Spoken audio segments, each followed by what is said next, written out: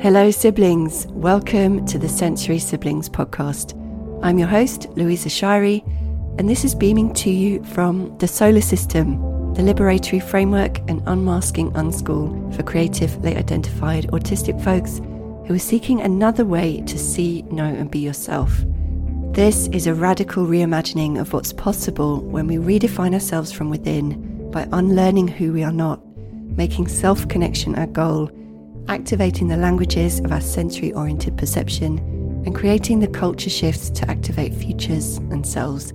It all starts within.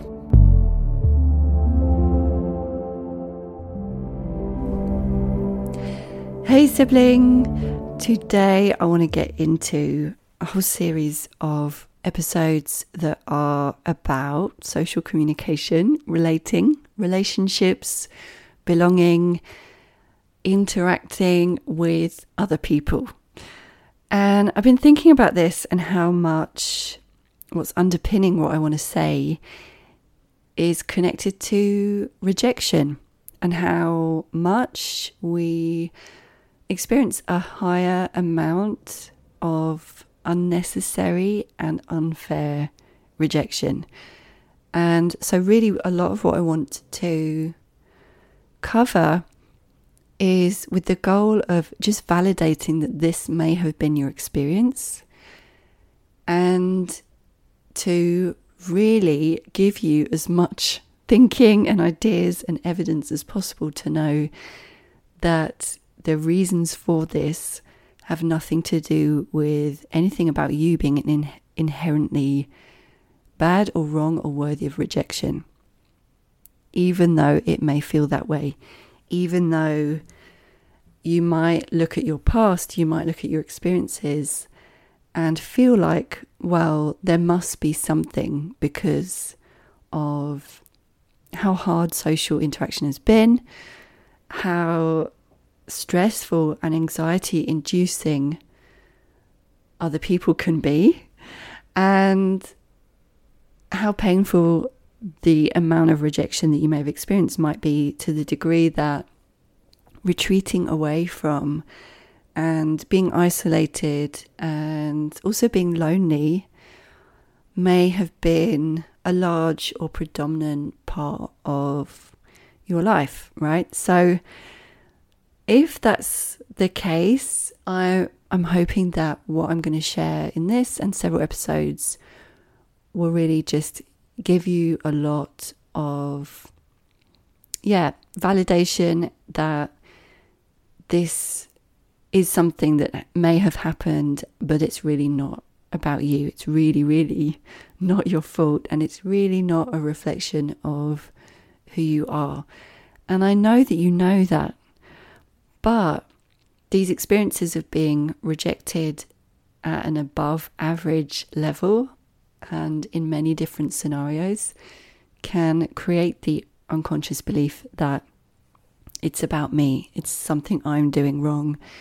I'm bad. I need to be something I'm not. I need to fit in. I need to change myself. And so when that is a conclusion that you make deep down, it becomes the lens through which you interpret everything, right? And so it can add another layer on top of what is already hard. And what is already hard is a social landscape that I think, it carries things that are extra hard for people who process and think differently and have a different body and make sense in ways that aren't as easily translatable and that don't land as easily, but also experience the predominant or majority of people around them in that way as well. Like, people just don't make sense. Why are we doing small talk? What is this all about? So that's my intention and the kind of overarching theme. And this episode is just on scripting.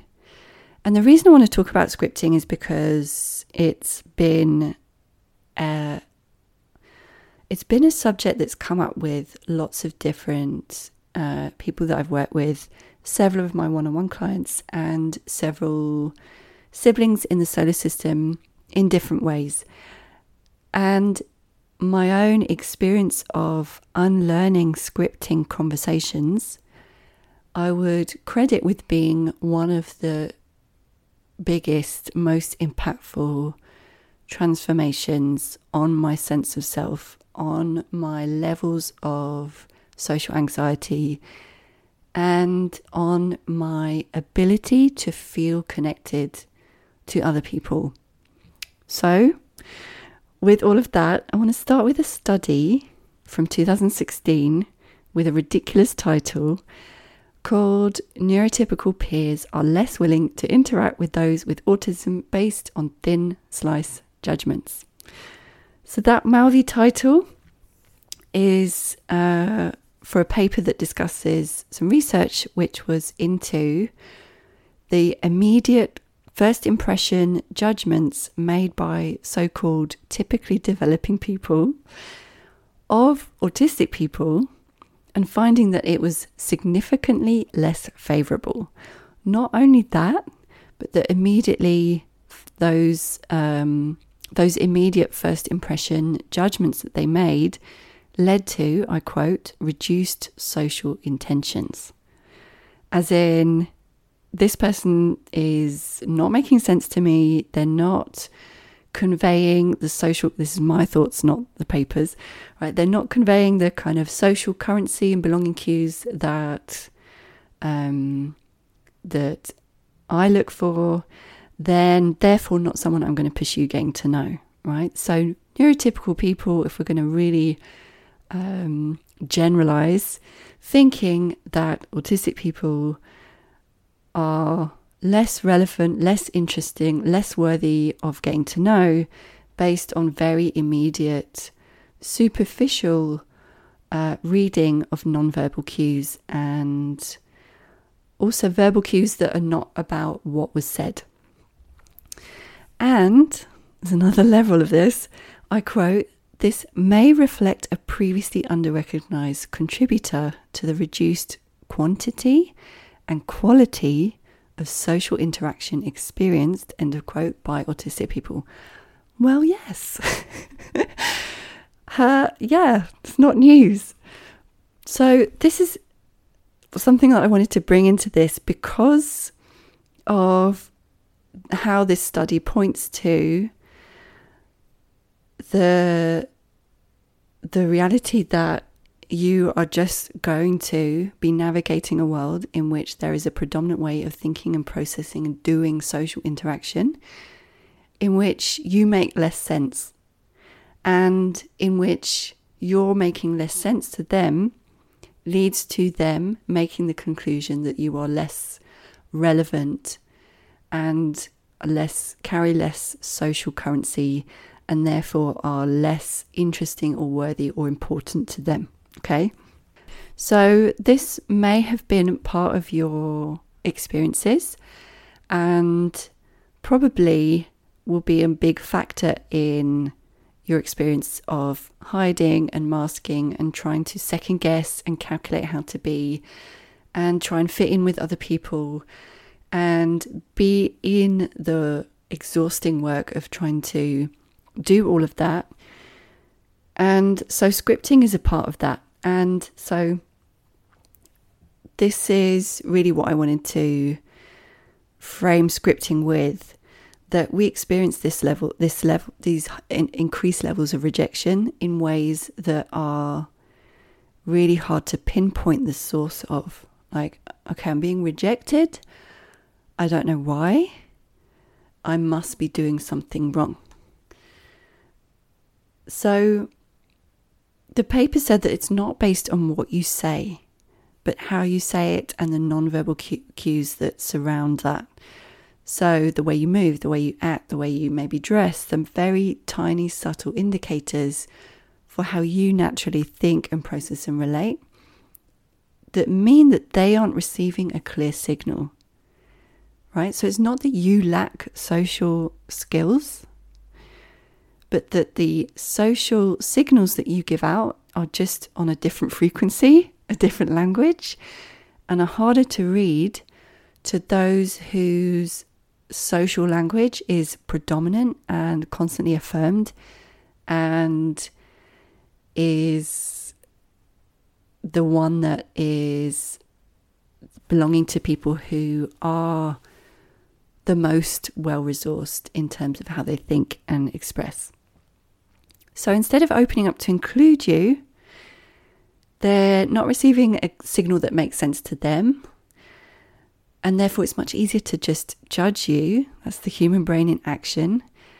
And they already decide before getting to know you that they aren't going to put any effort in. And so they have reduced social intentions, right? And then you experience rejection of very subtle types, not just explicit or bullying or anything like that. Very subtle forms of rejection where you're just kind of sidelined or left out or wondering why people aren't making the effort with you or giving you attention. So you end up having these low quality interactions, low levels of interest, and wondering and internalizing it as something that you must have done wrong, or that you are doing wrong, or that you are wrong.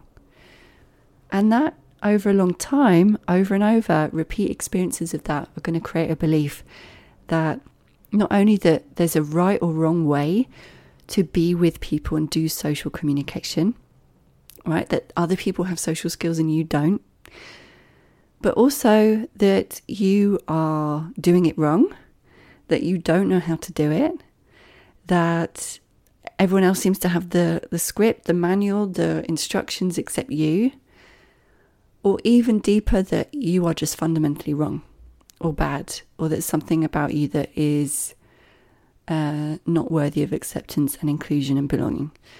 So add to this just the general social landscape, which is influenced by the culture of work, of opportunities, of values, of, you know, things like what makes a person interesting or worthy. And so we have all these added layers. And then there might be this other layer, and this is theoretical. I'm not sure if this will be the case for everyone, but there may have been some of you where there've been experiences where they have got to know you, and then something you said or sharing yourself in a certain way maybe increase their openness to getting to know you. And so the difference between being rejected or not feels like it's about what you say, and that what you say matters.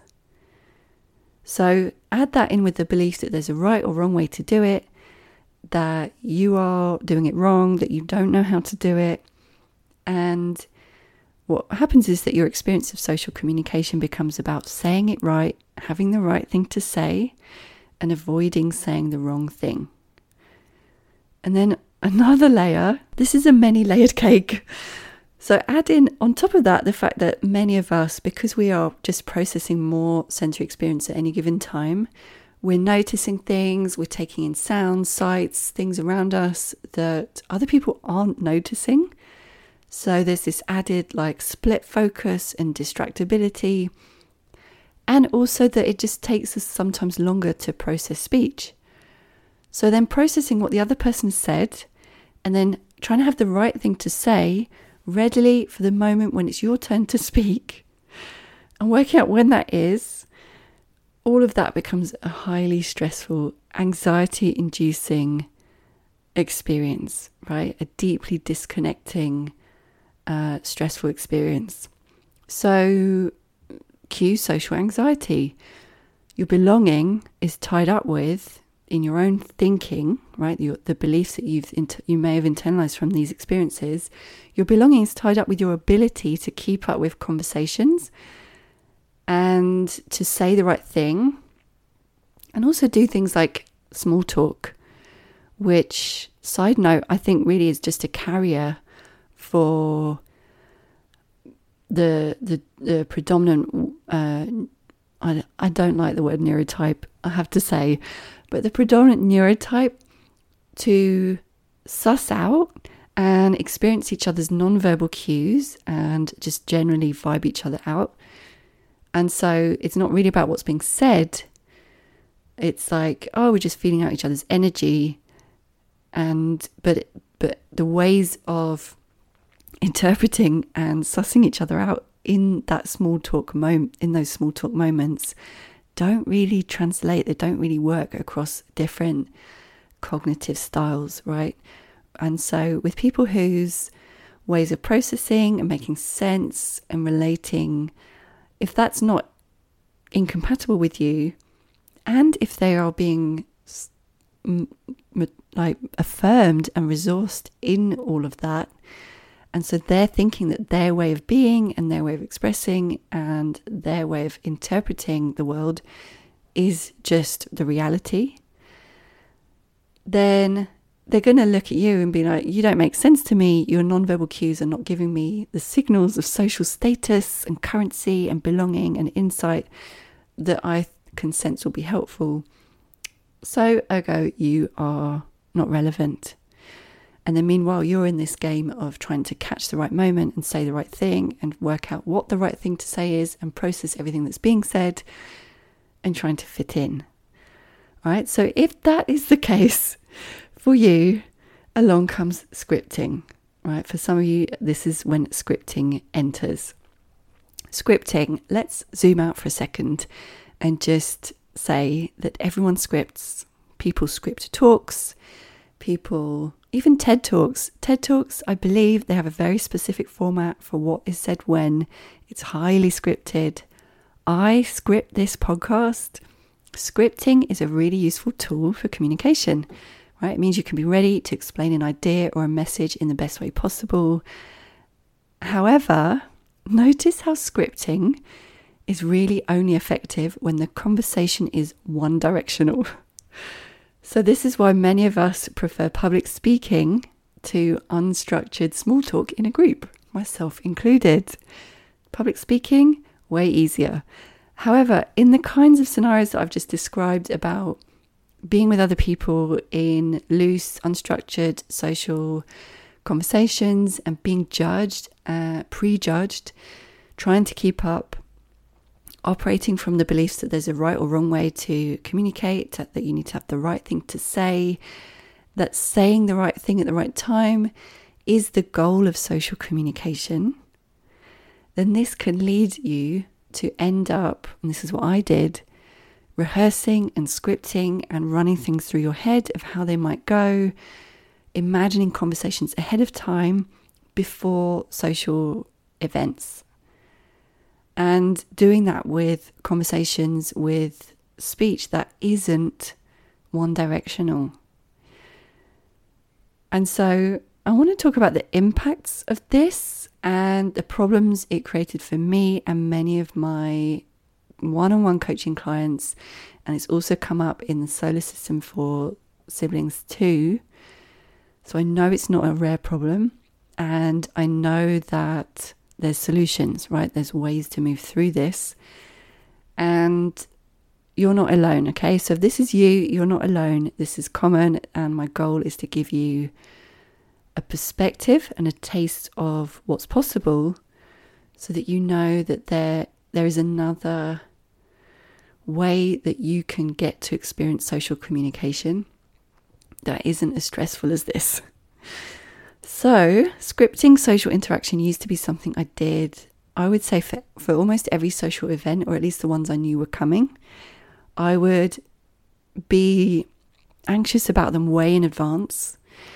And to deal with that anxiety, I would conjure up imagined versions of what it would be and the kinds of conversations that I predicted might happen. And I would imagine things I could say in those situations that relieved that sense of anxiety for a minute, that felt like, okay, yeah, that's how I'm going to set, that's how I'm going to be, that's what I'm going to say, that's going to be the things that are going to make me acceptable. And obviously that's not what the thoughts I was actually having. I was just doing it. I was just imagining. It was just happening automatically. So what ended up happening was I was rehearsing all of these things in my head, how to be. But this also became a habit that was happening even when I was alone and there was nothing coming up, right? This would become a habitual state of my mind to be in this kind of running monologue of thought checking and running my ideas of things I might think or say or share with other people against this idealized, edited version of myself that I'd imagined in my head. So I'd be completely alone, and this internal monologuing would be there, right? And it would feel like in my brain having airport security checks for who I was being, what I was thinking, the words I might say, even to myself in my own head, as if every single thought had to run past the social approval guards. And so I'm listening to my own thoughts through the imagined lens of their eyes and their thoughts and their judgments.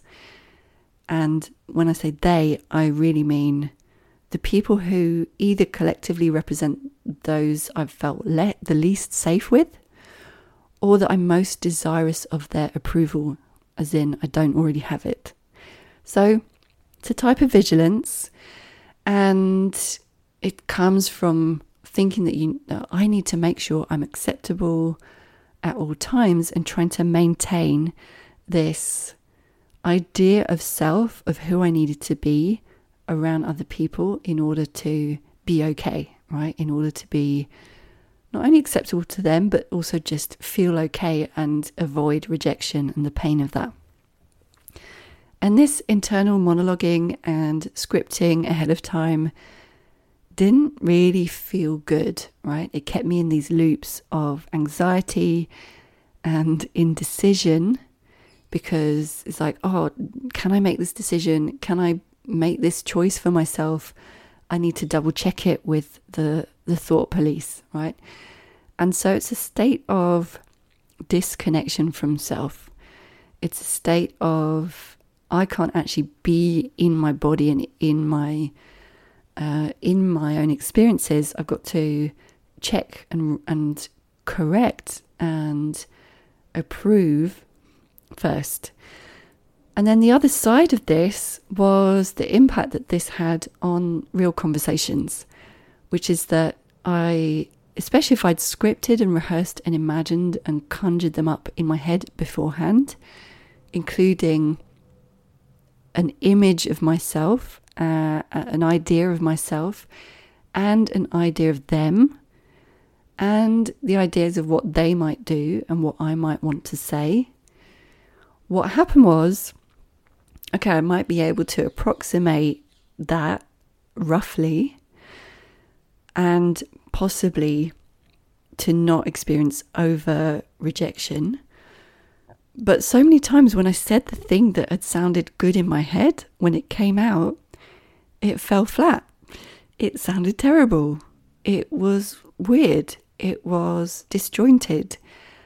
And then they would respond in ways that I hadn't pre-calculated. They'd go off script. They'd go off the plan that I was enacting in my own mind, right?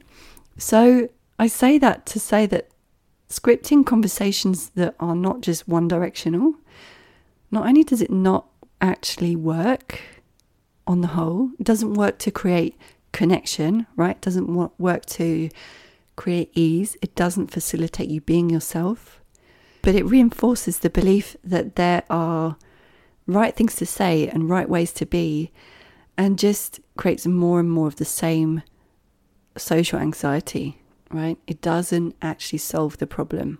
It makes me constantly think about, oh no, I did that wrong, or oh no, that's like another data point I need to add into my scripting.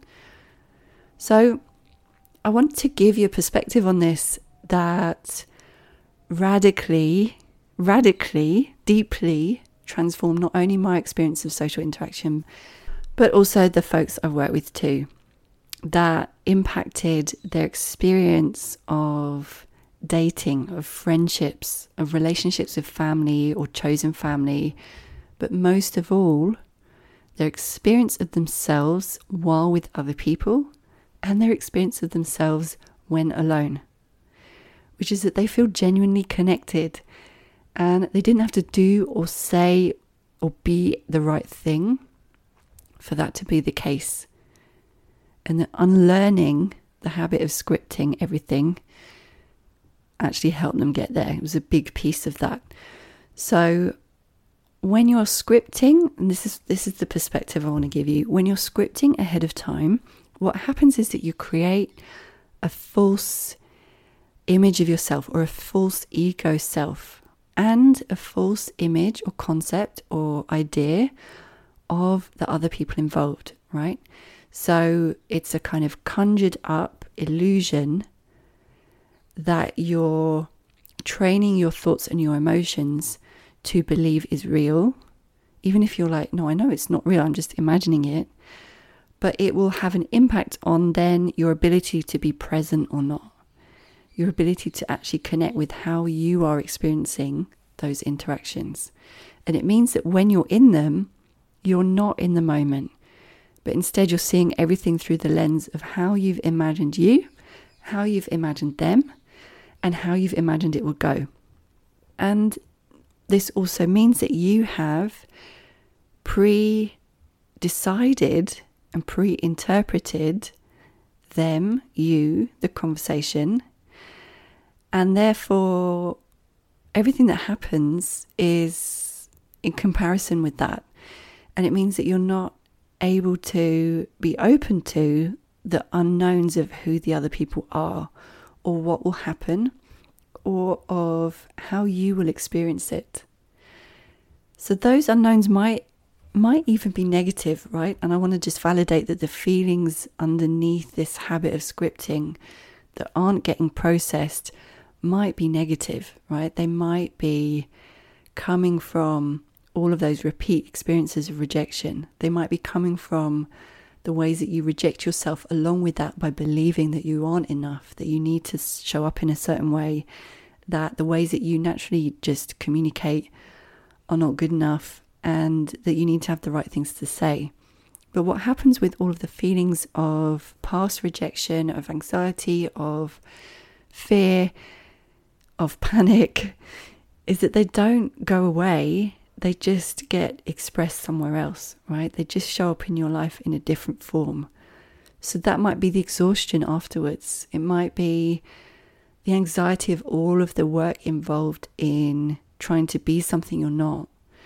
It might be in the reclusive or avoidant tendencies. It might be living in fear of really looking at yourself and having the type of encounter with yourself that is required for self-acceptance. So this is the self-suppression that happens, that is a hallmark of scripting, when you're acting from an illusion and a false ego self, like a version of yourself that you're thinking, instead of who you actually are, what you're actually experiencing. Then what you're doing is you're reducing who you are to something that will fit within certain limiting lines of acceptance, right? You're reducing your sense of self, you're reducing possibility, and you're relating to others as if you need to perform for them the right things to say, instead of listening, experiencing them, and sensing your own true responses. Self is not something you can think. Self is not fixed. It's not consistent. If you find yourself imagining and thinking a self, if you find yourself conjuring up versions of self and saying this to this person or doing this, whenever you're thinking self, you have to know that it's a construct that your ego is creating. It's a set of thoughts. It's a mental illusion. And it's going to get in the way of you being yourself. It's imagining, how would this land if I said it in the eyes and ears of this specific person, or this general population of the people who have social ease and have social capital.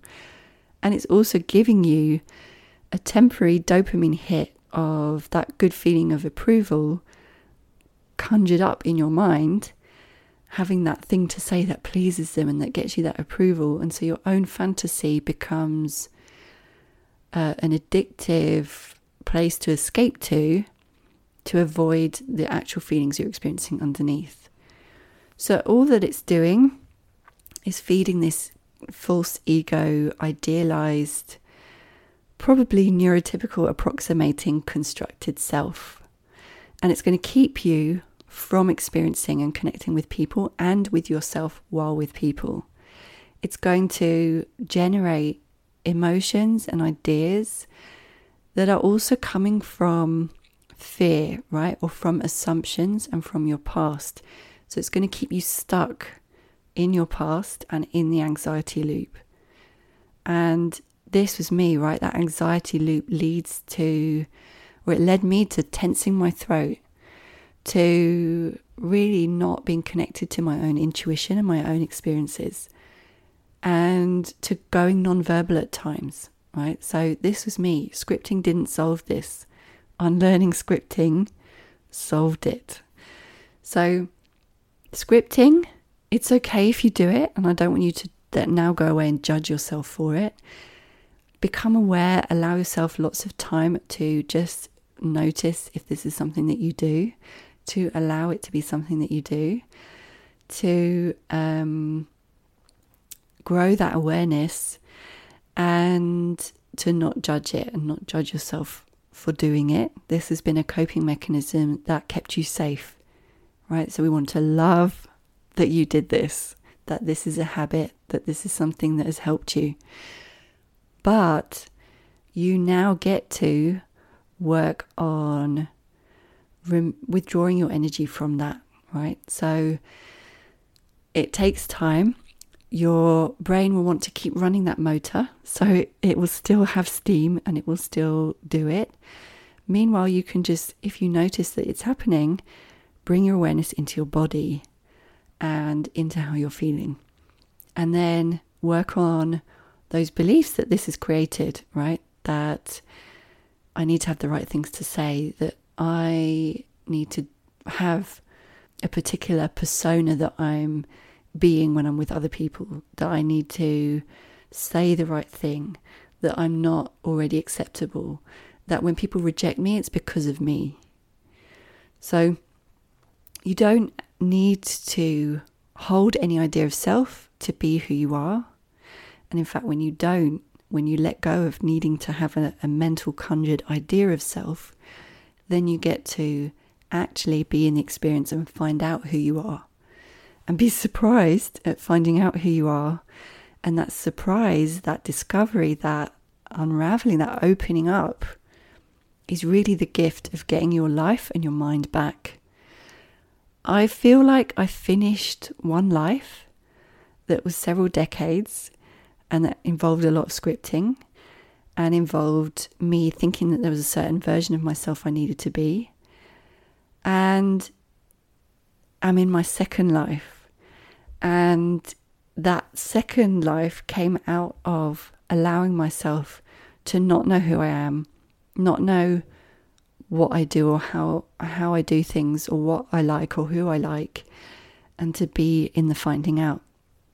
And you also get to find out that social interaction can feel good when you are accessing your intuition, your intelligence, when you're connected to your body, when you're willing to feel all of the shitty feelings that come with a social landscape that contains a lot of rejection with certain people, right? And to not judge yourself for that. When you unravel those beliefs about needing to have something to say or the right things to say, when you stop giving energy to this idealized false version, and you get to encounter and meet yourself for real and meet other people for real.